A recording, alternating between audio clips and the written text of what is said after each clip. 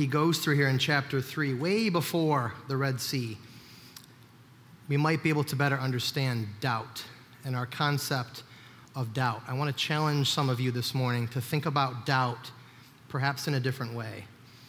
And as I often do at youth group on Wednesday nights,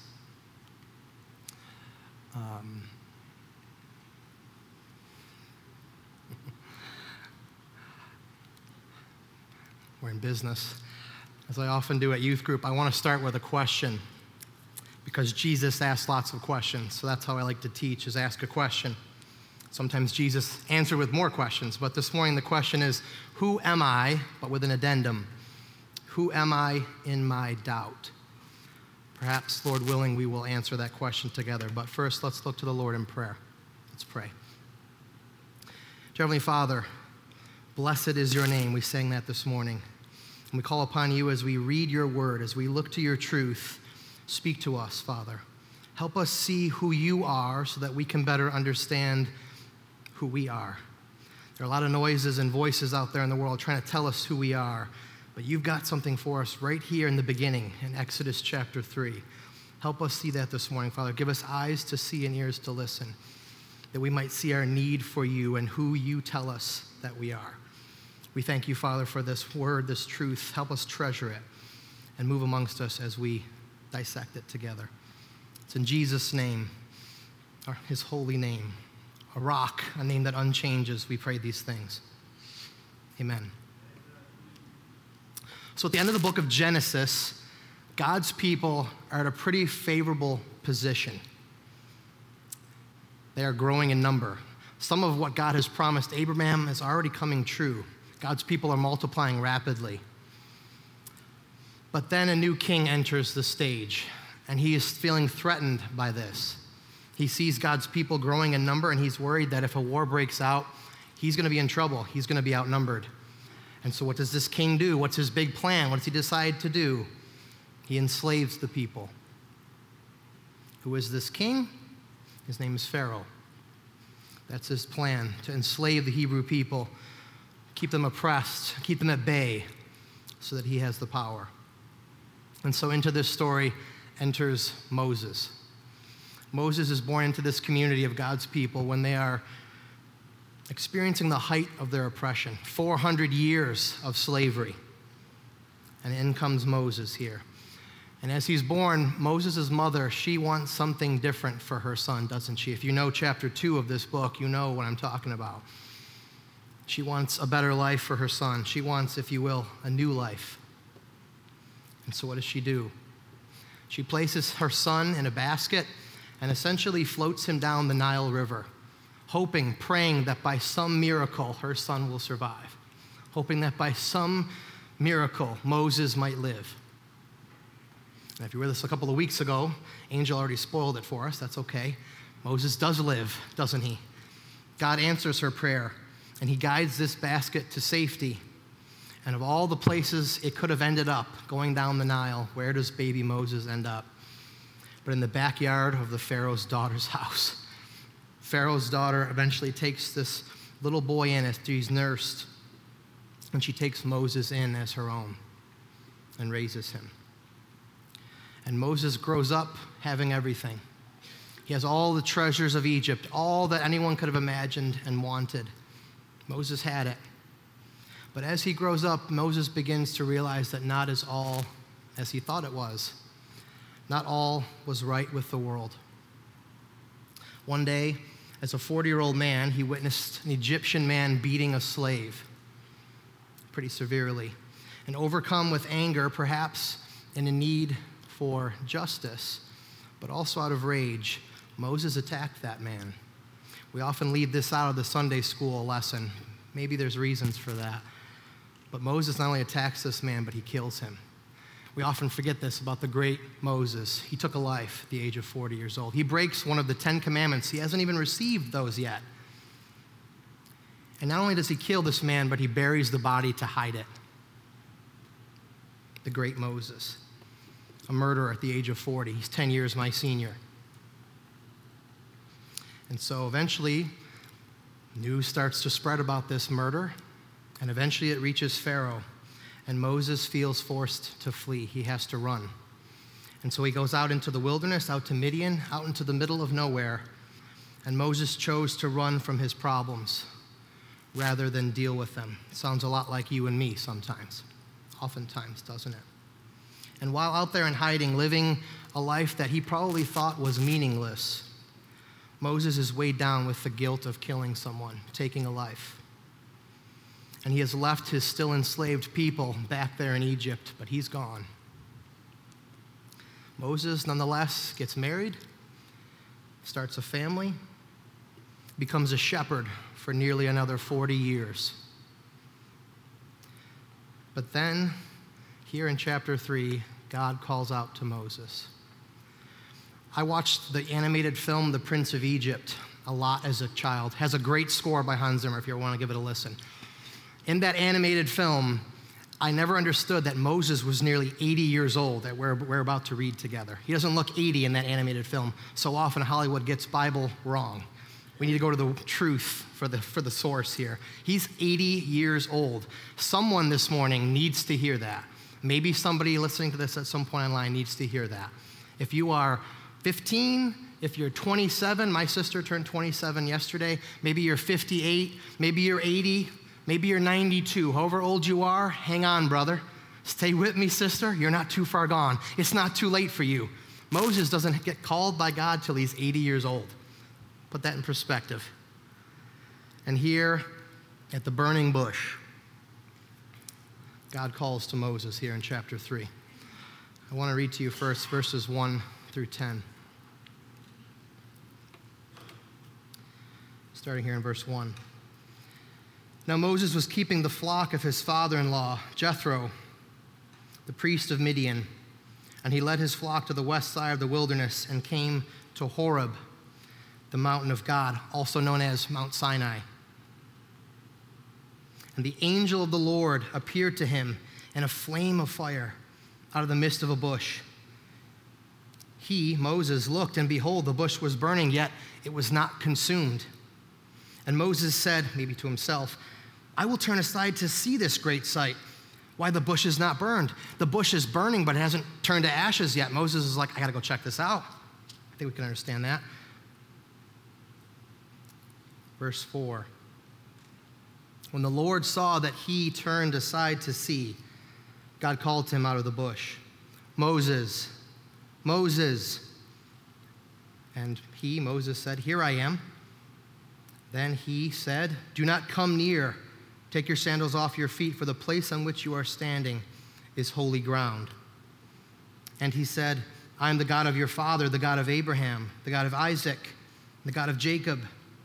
And Moses hid his face, for he was afraid to look at God. Then the Lord said, I have surely seen the affliction of my people who are in Egypt and have heard their cry because of their taskmasters. I know their suffering, and I have come down to deliver them out of the hand of the Egyptians and to bring them up out of that land to a good and broad land, a land flowing with milk and honey, to the place of the Canaanites, the Hittites, the Amorites, Perizzites, the Hivites, and the Jebusites. And now, behold, the cry of the people of Israel has come to me, and I have also seen the oppression with which the Egyptians oppress them. Come, I will send you to Pharaoh, that you may bring my people, the children of Israel, out of Egypt.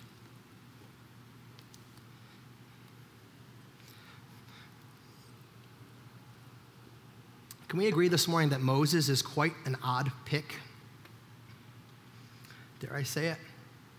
We see this pattern throughout Scripture, throughout history. God takes those that are meek, those that are humble, and what does he do? He elevates them. I want us to think about Moses this morning and what qualifies him to become what will be the greatest old prophet in the Old Testament. Moses is going to be this conduit between God and the Israelite people. He is going to be the great Moses. He's going to be there at the Transfiguration when Jesus eventually does that incredible work there on the mountain, thousands and thousands of years from now. Let's think about the qualifications that Moses has together this morning. I want to review what makes Israel's Exodus leader here. Number one, must be a Jewish member of Egyptian royalty. Check, Moses has that. Two, must commit capital murder. He's got that in spades. That's Exodus 2:12 and 15. Number three, Moses has to live in obscurity as a fugitive for nearly 40 years. Check, he's definitely got that one. That's Exodus 2:15 and 17, for those that want to look at that later. And number four, he has to be a terrible public speaker. We're not going to read that this morning, but if you look at Exodus 4, verse 10, that's the excuse Moses gives. I'm not a very good public speaker. Those are the qualifications for the greatest Old Testament prophet in history. Have you ever thought about that this morning? I'm picking fun, but in all seriousness, I love what God does here. Do you? Do you see it this morning? I love how God prepares Moses for ministry. It's unbelievable. Notice this with me. Moses is granted 40 years of plenty. He has everything. Luxury. He lives there in the Pharaoh's palace, and he gets it all. He had. And then what happens? God lets it all be taken away from him. He loses it all. For 40 years, he's living a meaningless existence, our world would tell us today, out there in the desert doing nothing with his life. Yeah, maybe he's found love. He's got a father-in-law who's pretty cool, but he's basically living there and he has not. He has nothing. I love this because what does Moses gain in those first 40 years? Have you ever thought about it? Moses gains wisdom and education, something he would never have gotten as a Hebrew slave alongside his brothers and sisters. He gains wisdom. He understands how the world works. God lets him experience that in the first 40 years. And the second phase of his life, what happens? You and I, we might think, not a whole lot. He does nothing. He's just caring for sheep. But that's what God wants him to do for the next 40 years, because eventually caring for sheep will allow Moses to care for people. So our God doesn't want just a king ruling over people, wearing a crown and a scepter, commanding people. He wants a shepherd protecting them. Moses learns both. Jesus ultimately protects and cares for us in that way, amen, this morning? That's how Jesus leads. The greater Moses would lead. That's the kind of kingship that led him to the cross, which we just celebrated at that table. Kind of sacrificial, shepherd-like love that Jesus has for us. But back to Moses here. His story is inspiring. As a young person, I remember many days watching that film that Angel showed us a couple of weeks ago, The Ten Commandments. I watched it all the time with my grandparents. I loved the story of Moses. But I want us to put ourselves in the shoes, the sandals, rather, of this man at the burning bush. I got a question for you this morning. Would you have felt qualified to confront Pharaoh? Honest question. Would you have felt qualified to confront Pharaoh and demand the release of his entire slave labor force? That is what God is asking of him in verse 10 when he says, come. I want to send you back to the place that you ran from, the place that you never wanted to go back to. You're going to go back and confront Pharaoh. Sound good? It's like mission impossible, but God is asking that of Moses here in verse 10, chapter 3. God is asking Moses to lead during a profound crisis. And I want you to ask yourself this morning some other questions. Even though last week we learned, it was so good, the word from Solomon, we often, what did he say? Think with our feelings, decide with our emotions. Let's keep that in mind. But I just want, what do you think Moses thought about himself in this moment? And more importantly, what do you think Moses thought about God here? We don't know a whole lot about his dealings with God before this moment. We're not really sure what his relationship status with God is, or if there was one, truly, until this chapter. I'm going to keep all this in mind as we read the rest of this passage together. There's more here for us. And there's more to go back to, too, but I want to read verses 11 to 15 from Exodus chapter 3. In verse 10, God has just said, come, I will send you to Pharaoh, that you may bring my people out of Egypt. In verse 11, but Moses said to God, who am I? Question we're all asking ourselves this morning. Who am I that I should send them?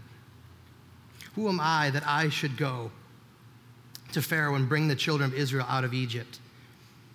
He, God, said, "But I will be with you, and this shall be the sign for you that I have sent you. When you have brought the people out of Egypt, you shall serve God on this very mountain."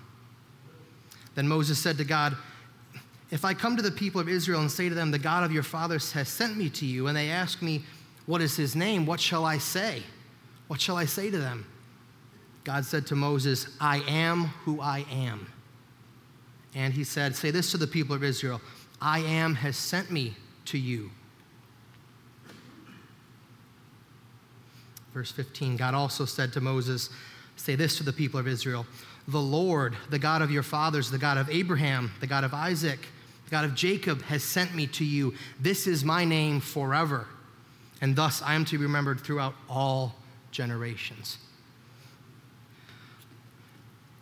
Brothers and sisters, I think one of the most profound, illuminating, mystifying, mind-blowing things in all of the Bible is right here in this chapter, what we just read together. Did you catch it this morning? Have you read this story before for yourself? I think it's one of the most important things that we'll ever learn about our God, and he gives it to us right here in chapter 3. It's one of the most profound things he's ever said about himself. Don't miss it. God tells us 3 things here about himself. I'm going to highlight them for you. First, Exodus 3:14, God said to Moses, "I am who I am." He didn't say that was his name. We're going to get there. He said, in essence, before you worry about my name, how I stack up with all these other fake, by the way, idols and gods out there in Egypt, before we deal with that, just revel in this. Be amazed by this. I am who I am, period, mic drop. God just gives him this to start. Be stunned by this. I absolutely am. I've always been. I always will be. I am who I am. We call him the great I am. Amen. He's not given him his name yet. He wants to get him his being. Second, the rest of Exodus 3:14, he said, add this, say this to the people of Israel, I am has sent me to you. He's still not given us his name. He's holding out a little longer. And I can't take credit for this. I was reading a commentary by John Piper, and he had this great expression, so I'll give it to you. I wish I could have come up with this myself. John Piper says, here, God, is building a bridge between his being and his name. I think that's helpful. Here, God is building a bridge between his being and his name. He's preparing Moses for it. He simply says, I am has sent me to you. The one who absolutely is going to send you. And then lastly, I think one of the most profound things you're ever going to read here, Exodus 3:15. God said this to Moses, say this to the people of Israel. The Lord, in Hebrew, Yahweh, the God of your fathers, the God of Abraham, the God of Isaac, the God of Jacob, has sent me to you. This is my name forever. Finally, God gives us his name. First time you're ever going to find Yahweh in Scripture, it's right here. My Bible has it, I think I had it on the screen that way, in all caps, Lord. Lord. But in Hebrew, it would have sounded something like Yahweh. It's the first time we're given his name. It's almost always translated as Lord in all caps in the English Bible, but it would have sounded something like Hebrew. Are we 100% sure? No. Why? Because there weren't really vowels yet. But we're fairly certain it would have sounded like Yahweh. We spell it Y-A-H-W-E-H. Yahweh is built on the word for I am.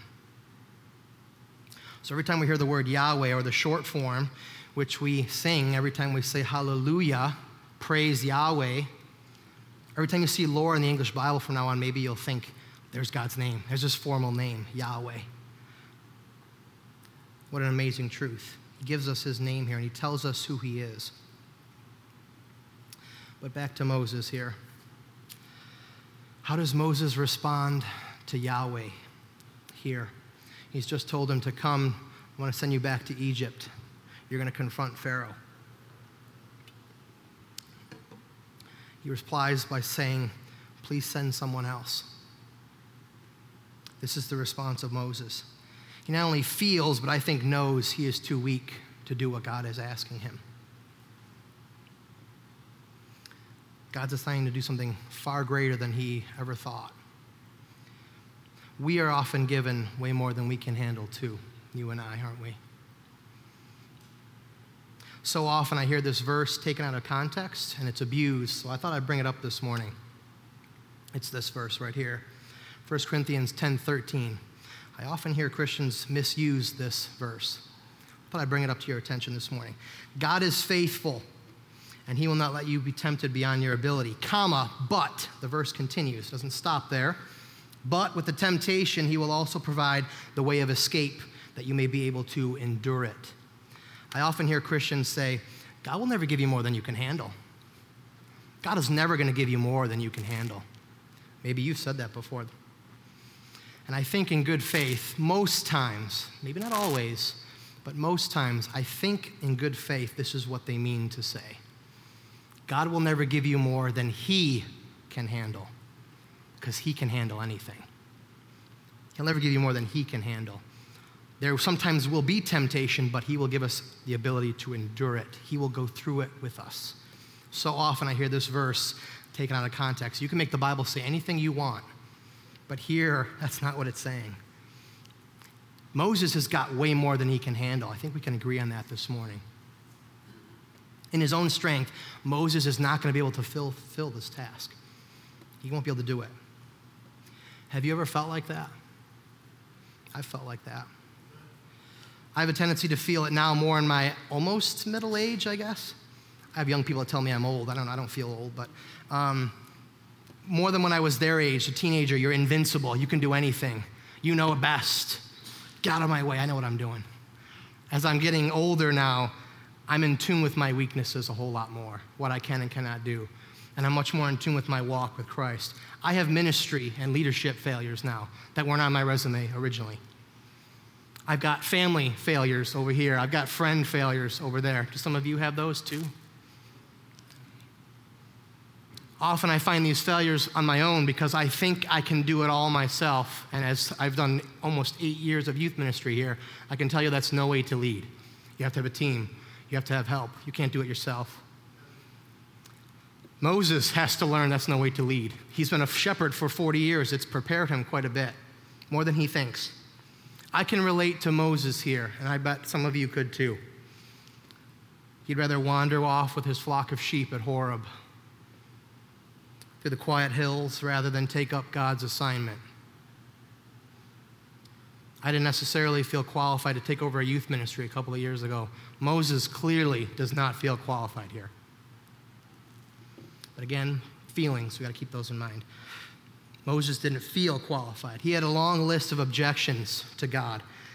If you want to see that for yourself later today, read Exodus 3:13 all the way to chapter 4, verse 12. Moses has got plenty of excuses for God why someone else should be the guy. God, there's got to be somebody else out here in the desert, somebody else out here in Midian that can do this better than me. God says, no, you're it. And when God wouldn't budge, because God is a rock. We sang that this morning. Our God is a rock. He is unchanging. Unlike the world, they change their mind like we change underwear. Pardon the expression. God never changes. He's a rock. He's consistent. When God won't budge, Moses finally says, verse 13 of chapter 4, he finally comes around and says, oh, my Lord, please send someone else. Please send someone else. Moses tried to convince God that he wasn't the man for the job. He told God he wasn't smart enough, he wasn't persuasive enough, he wasn't a good speaker. He wouldn't be able to convince Pharaoh to let all these people go. Moses was terrified to confront Pharaoh. He didn't want to go back there. Moses protested, but God promised to be with him every single step of the way. So you see this morning about us. We often protest, but our God always promises.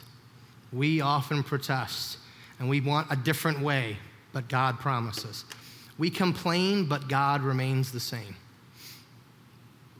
God assured Moses when he doubted himself, despite Moses' past and his insecurities. What I don't know if it's often mentioned in this passage, but I want to bring it to light this morning. At the burning bush, I think we see Moses' doubt.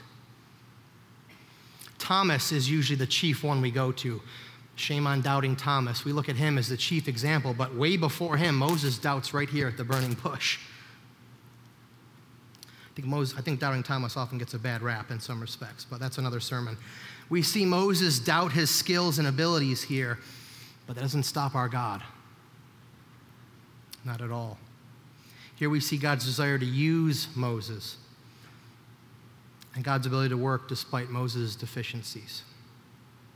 Brothers and sisters, being used by God this morning, and I mean that word used in the best case of the word. The word used, like the word love, is often destroyed by our world today. I think the word used has a negative connotation to it now, but I mean it in the best sense of the word.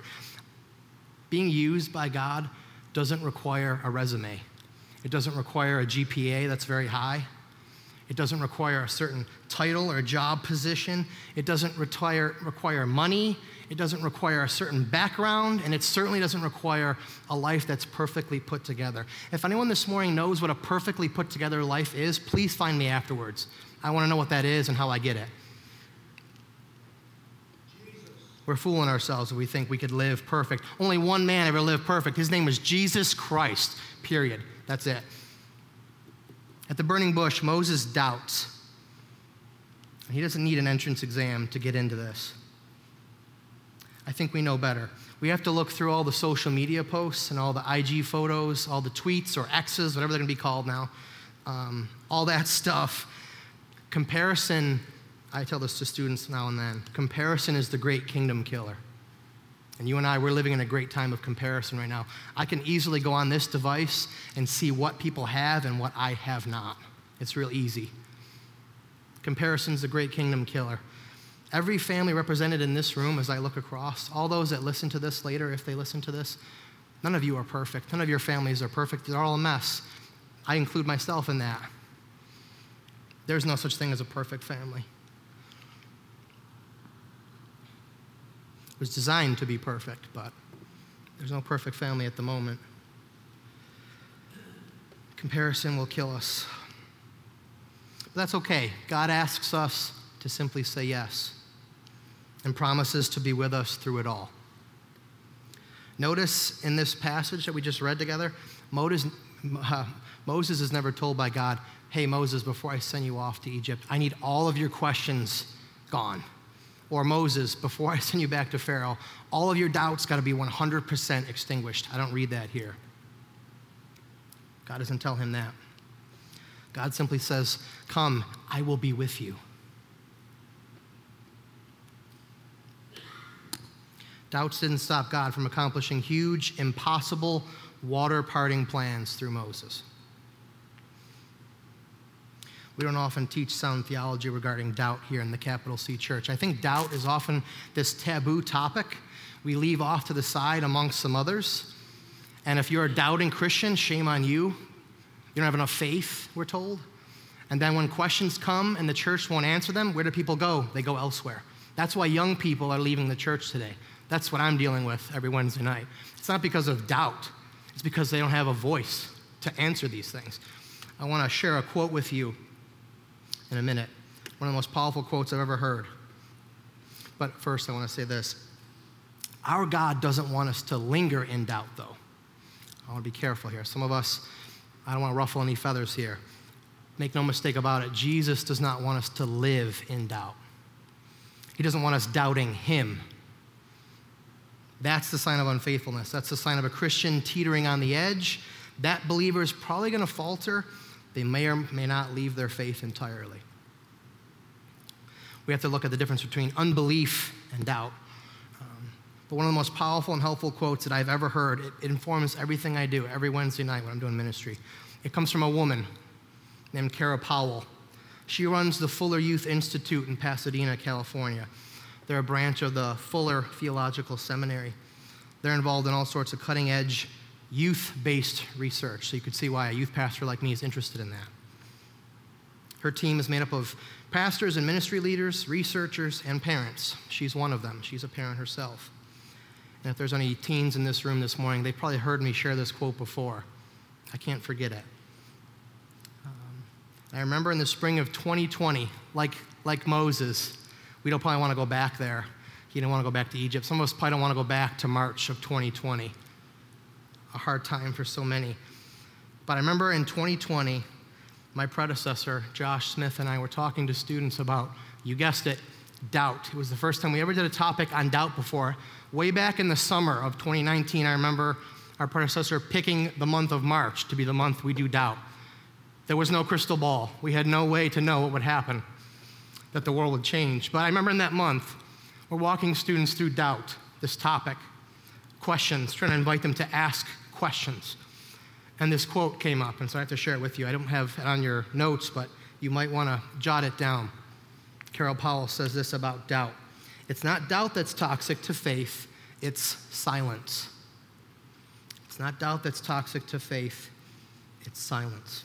I remember that Wednesday, I think it was the 18th, some friends and I remembered that we looked at social media and saw that the March Madness had been canceled. And right then and there, we knew something's wrong. Something's going to change tomorrow. Something's not right. And sure enough, as the week went on, the entire world shut down, and you and I know what happened next. But this quote has informed a lot of what I do. It's not doubt that's toxic to our faith, it's unexpressed doubt. When we bottle it up, when we don't bring it to the surface, we don't talk to God about it, which Moses does here, by the way. He does the right thing. Maybe he doesn't know it, but he can bring his concerns to God quite a bit. When we don't give our questions a voice, that's when we stay stuck in it. And that doubt then becomes unbelief, which I think is what we're all worried about in the church. This is what's causing young people and old to walk away from the church today. That's what research is showing. So I'm trying to encourage my students every chance I get to ask questions. Jesus did it all the time. Paul has tons of questions in the New Testament. Maybe some of you listening this morning are rattled or disagreeing with me a little bit, but I want us to hear this clearly. I think we can all agree here. Just like God promised Moses, we can trust that Jesus' presence will always be with us if we just call on his name. There's no doubt about that. Trusting the presence of Jesus in your life is a powerful way to push past your doubts and your failures and your mistakes. The Lord invites you to see this about you this morning. The question was, who am I in my doubt? I purposely put those bulletins in the first person because I'm talking about you this morning. Number one, this is who you are. When I doubt myself, God can still use me. That's who you are this morning. When I doubt myself, God can still use me.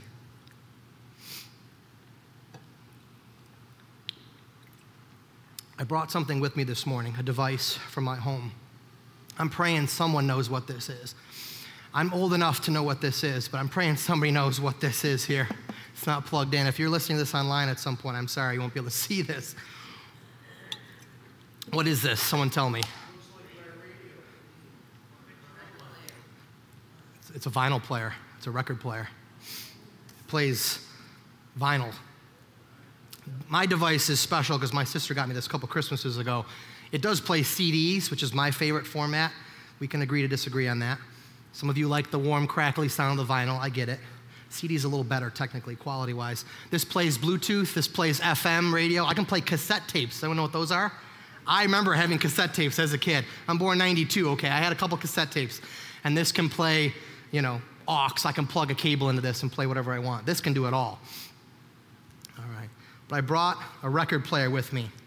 The record player was originally called the gramophone. It was invented in 1887 by a man named Emil Berliner. Hope I said his name right.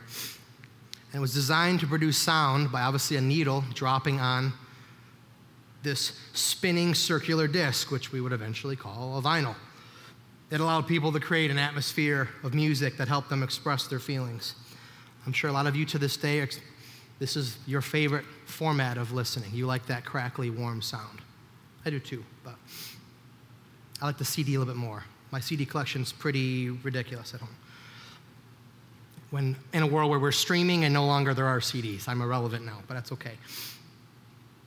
I can't imagine most of you think about this as I do, so I'll just bring this up this morning.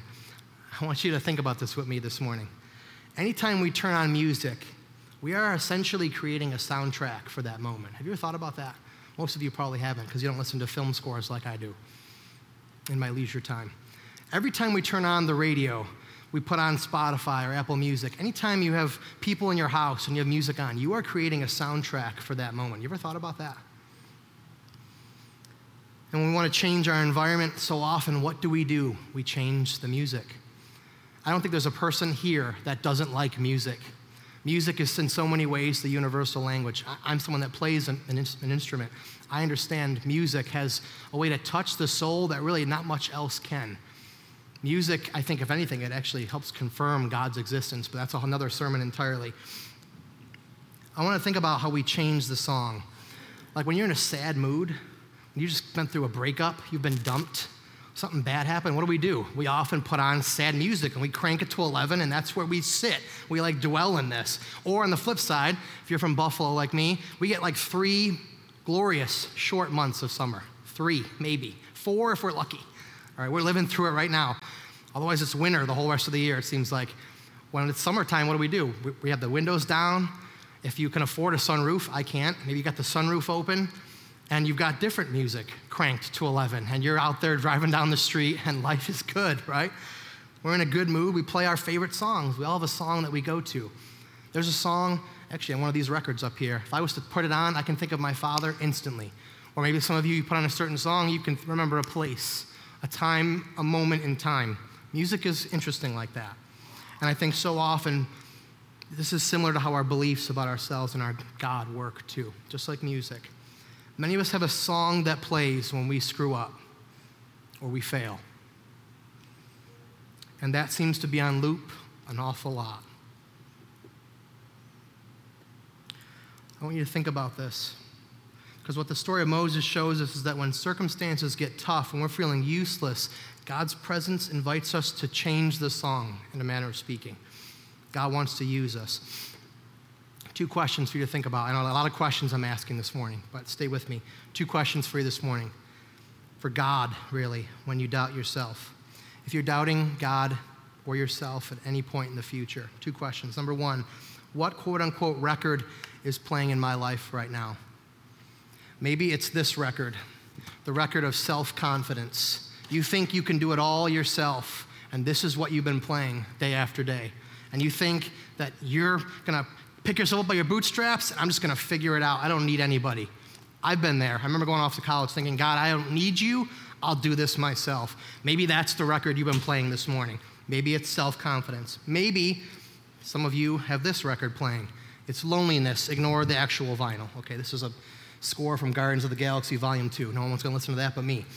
All right?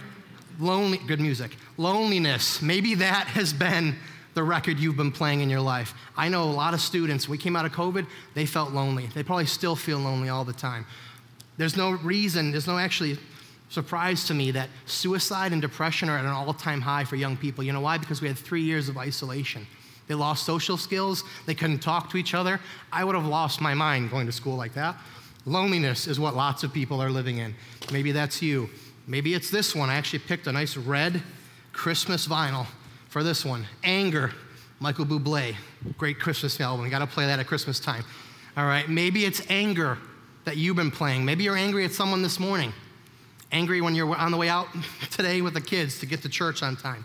Maybe anger is the record that seems to keep playing for you. This is a good one. Not really.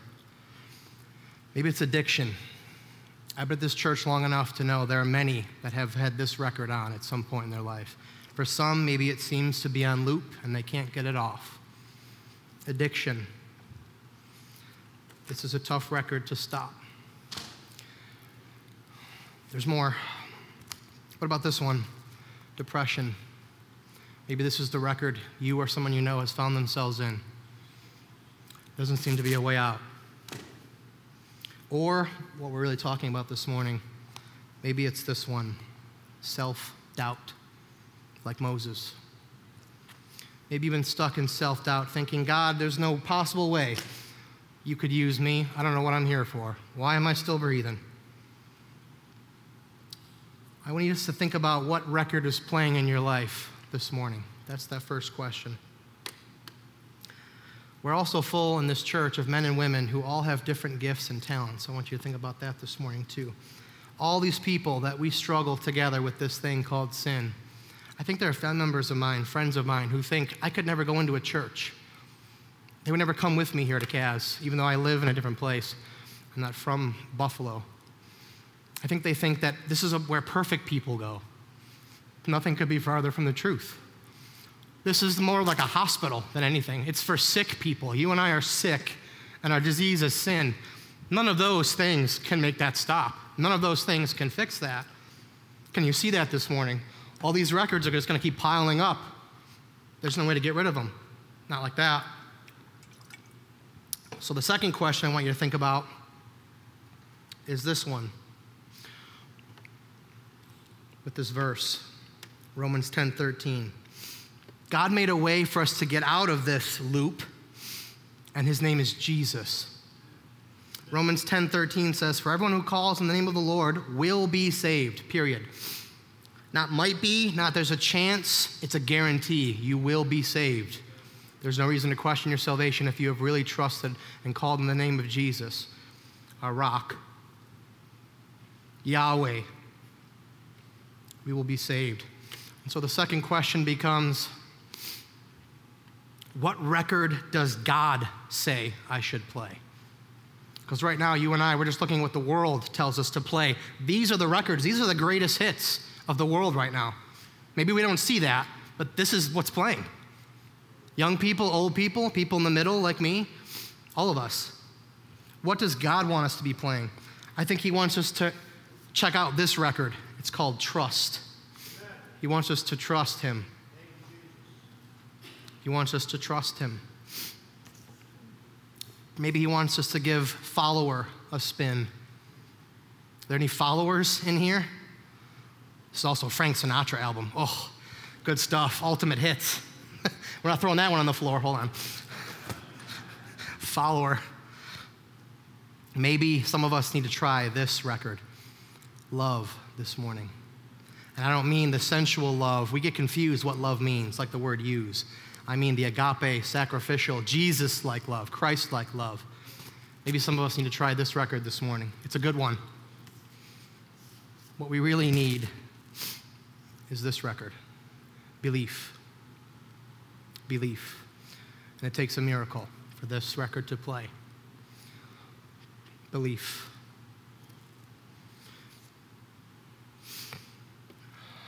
That's what God did for Moses here. By telling him not who Moses was. Notice, God tells Moses who he is. He doesn't affirm self at all, which goes so against our culture today. And that's why young people and old and me in the middle, we're confused because the world is all about self. What feels good in the moment, let's ride it. Nope, doesn't work anymore, we'll switch to something else. No, God says, believe. God wants us to change the song, but not by affirming self, but by knowing him. See, it's with Christ that our song changes. All of us, we're going to be stuck in an endless loop unless we meet Jesus. He's what changes our song. We accept Jesus as the Son of God and have faith. We're given a new song. I want to help you see the big picture here. And it really connects to what Brother Angel shared a couple weeks ago. Through Moses, God parts the Red Sea. Incredible feat. We'll probably never see that again. I say probably. God can do whatever he wants. He parts the Red Sea through Moses, but can you see the bigger picture? Through Jesus, what does he part? He parts the veil. The curtain is torn. Sin is parted. You and I can be with God forever now because of Jesus. That's the good news. God came near to Moses here at a bush. He came near to us, you and me, through Jesus. And through the good news, sin and death no longer have the last word. That's good news. Some of us need to play that this morning. I know I asked us to put ourselves in Moses' sandals earlier, but if we want to go even deeper, I'm not finished with that question, who am I in my doubt? If we want to go even deeper, let me close, or at least begin to close with this. I think we have more in common with the bush than we do Moses. Like Moses, God has a plan for your life and mine. No mistake about it. But none of us will ever be at the Red Sea and watch it part like Moses. That's not our calling. You and I, we're not going to be the greatest Old Testament prophet in the Bible. That's not our calling. That was Moses's. None of us are going to receive the 10 Commandments there at the top of Mount Sinai in the Ark of the Covenant like Moses. None of us are going to be taking these people through the wilderness as they're complaining the whole way, protesting the whole way. God continues to promise. None of us are going to have that role. I think we have more in common with the bush than we do Moses, and here's why. Who are you this morning? Like that weak, frail, simple bush, I can become a miraculous dwelling place for the great I am. That's who you are this morning. This bush, without God, it's not blazing. It would never give light to anything. If we have God dwelling inside of us, we will give a light that the world cannot mistake. A light that's unique to everything else that's out there. We might often be put through fiery trials, but we won't be consumed like this bush. We can be filled with the presence and likeness of God. Scripture tells us that when we accept Christ, the Holy Spirit enters us. God literally dwells with us. And that's what changes our hearts. That's what changes us from the inside out. You and I are built to be a dwelling place for God. You know that this morning? Do you treat your body like that? Like it's a holy temple for God? That's who you are this morning. It's remarkable. Hope that's helpful or encouraging to someone here this morning. God wants to use you in the best sense of that word. Ask God today what record is playing in your life. Look to how Jesus can change it. Believe. I have another point about who we are this morning. One last one.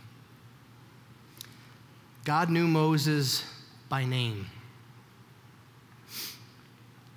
He repeats his name in this chapter, doesn't he? It's in verse 4. I don't know if you caught it with us. God says, Moses, Moses. Does God stutter? Do you think God accidentally said his name a second time? Did he say it a second time because Moses didn't hear him the first time? It's deliberate. Nothing with our God is an accident. It's a sign of something. We have to remember the Hebrew that our English comes from. When a name was repeated twice, it was a sign of affection and intimacy. Today, if I said Carol, Carol, I'd look like a crazy person. Paul, Paul. They'd be like, what? Back in those days, it was a sign of closeness, intimacy, love. 10 times throughout Scripture, we see this happen. In fact, I wanted to highlight these for you. Abraham, Jacob, Moses here in chapter 3 of Exodus, Samuel, Martha, women, you're included in this, Martha, Simon, Saul, and then Jerusalem. There's 8. The last 2 are for God himself. I think it's fitting. God gets his name repeated, one more than everybody else. Every time a name is repeated in Scripture, they're elevated. It only makes sense that God's name is repeated more often than all the others. Lord, Lord, by Jesus in Matthew 7:21. And then in Matthew 27:46, as Jesus is bleeding and dying for you and me, sinners like us, he says God's name twice again there. Eloi, Eloi, sabachthani. My God, why have you forsaken me? This is also who you are this morning. God knows me by name. I hope that by seeing Moses here, it helps you see yourself. God knew Moses by name. Make no mistake about it. He knows every single one of us by name. Every hair on your head. Some of us, every receding hair on our head. I'm grateful I still have all mine. My father lived to 46, so after I get to that moment, Lord willing, we'll see what happens. But he knows you personally, and he cares for you. God has a plan for your life, just like he did for Moses. Imagine the seas that he might part with you. God is with you and wants to use you no matter where you are in your faith journey. Maybe you're good with people. Maybe you're good at math. I'm not. Maybe you're highly organized. Maybe you're empathetic and you're a good listener. Maybe you have a voice. Maybe you can play an instrument. Maybe you're good with your hands. I've seen Russ and a few others in this place do things with cardboard that I could never imagine doing. Maybe you're a good teacher. I just think back to summer Bible camp. I know that was a month ago, or a little less than a month ago. But in that 5 days of craziness, trying to tell young people about Jesus, I see so many gifts on display. People that are organized, that have good smiles and good faces. They're down there welcoming people, signing them in. There's people that are teaching. some elders, another man, and our pastor, Lonnie. Somehow I'm in the ring with those three people who all are wiser than me, all have children, know the word probably way better than I could. They would whoop me in a speed drill. There's people in this place that make snacks and food, and they feed all these people. There are others, and I kind of miss being that person, that are in the thick of it with kids. They're their leaders, going from place to place, experiencing it all with the kids. I kind of miss that in some ways. In other ways, maybe not. And of course, we have to have people that lead all of this stuff, like Lisa Milne and some others that have to connect all of us, right? Think about the gifts and the skills that you have this morning and how God might use you, like he used Moses. Moses gave him lots of excuses, but God has promised that he will do this for us. I want to end with this. I think we have our doubts and our weaknesses for a reason. They are perhaps more than our strengths what qualify us to actually serve God, which again is so countercultural today. God is never looking to affirm the world. Nothing teaches us prayerful dependence like failure. Desperation that comes from being assigned to do a task that we can't do it without God. I'm a big movie fan, and ever since I was a small child, I've been enraptured with the story of Star Wars. It's a lot of contention in our world about Star Wars today. I love the story of good and evil and the good and evil that's within all of us. And there's something there in that story, the hero's journey that we love. And my favorite character has always been Yoda, the oldest, wisest, craziest character in all the movies. Maybe there's something there about me. I just want to be wise like that someday, maybe. Maybe not speak backwards and be kind of strange like he is. But I think one of the most profound quotes that Yoda has, it's in the most divisive Star Wars film ever made, which was in The Last Jedi, the 8th movie. Either you love it or you hate it. But I love that moment. Luke, this perfect character, seemingly, who beat the Empire, has now failed. He's out there on an island, living out there kind of in exile to a certain way. And his friend Yoda has to come to him, and he tells him the greatest teacher failure is, in his typical backward speech. I love that quote. And I think there's truth to that here. Failure is a really great teacher. Humans, you and I, we're impressed with a whole lot of human strengths. This is what impresses our world today. Titles, possessions, how much stuff we have. Sexual conquests, that interests our world today. Pleasures, money, that's what makes the world go round. That's all that people want. But God is only impressed with one human strength, just the one, and that's strong faith. Because faith is a dependence on Yahweh's strength, not ours. Which is why when God calls us into various and diverse roles in his kingdom, I think he always leaves room for some failure. Always leaves some room to show us our weaknesses and how much we need him. How much he is the great I am. The more we understand this, I think the more that those opportunities for each of us will become occasions for joy rather than shame. Rather than us trying to just compare ourselves to each other and dividing. That's the genius of the great I am. So this morning as we close, I want you to remember who you are this morning. There's a lot of voices out there telling you who you are. This is who you really are. When you doubt yourself, you can still be used by God. Like the burning bush, you are a miraculous dwelling place for the Lord. And you are known by Yahweh. You are not forgotten. Who are we? We are loved by God. That's who you and I are. Let's pray. Let's close in prayer. Yahweh, Heavenly Father, how great are you, God? We sang that this morning. You are so great. You can move mountains. You can make seas part. You've thought all of this into existence. We're all made here in your image. We're your favorite creation, your masterpiece. Scripture tells us. You love us, even when so often we don't love you and we don't think of you. We're out here chasing the stuff that the world tells us to chase, putting on the songs that the world tells us to play that are good for us, that feel good in the moment. Help us to have belief this morning. Help us to trust you. Help us to follow after you. Help us to love like you love. Help us blind people, like the burning bush kind of blinded Moses, kind of caught his eye. Help us catch people's eye for your glory, not ours. We pray, Father, that we would be miraculous dwelling places for you and your Spirit until we come home and see you face to face. We pray that we would be used by you in a manner that's designed only by you. Surprise us. And we pray, Father, that most of all, that we would remember that we are known by you. Bring us to you so we can know you more. Through your word, through prayer, through the catalysts and other people that you put in our lives. Help us see you and hear you clearly, Father. Yahweh, the great I am. You are who you are, and we love you for it, Father. We thank you for Jesus, who came to not part a sea, but part sin, to forgive us from our sins because of the blood that he shed on the cross, because of the perfect life that he lived, and because of the resurrection and ascension that took place. This is good news for us, sinners like us, that maybe often feel unqualified like Moses here. But you, God, are unchanging, and you know better than us. Your understanding is so beyond ours. And we love you, Father. Help us seek after you in the days to come here.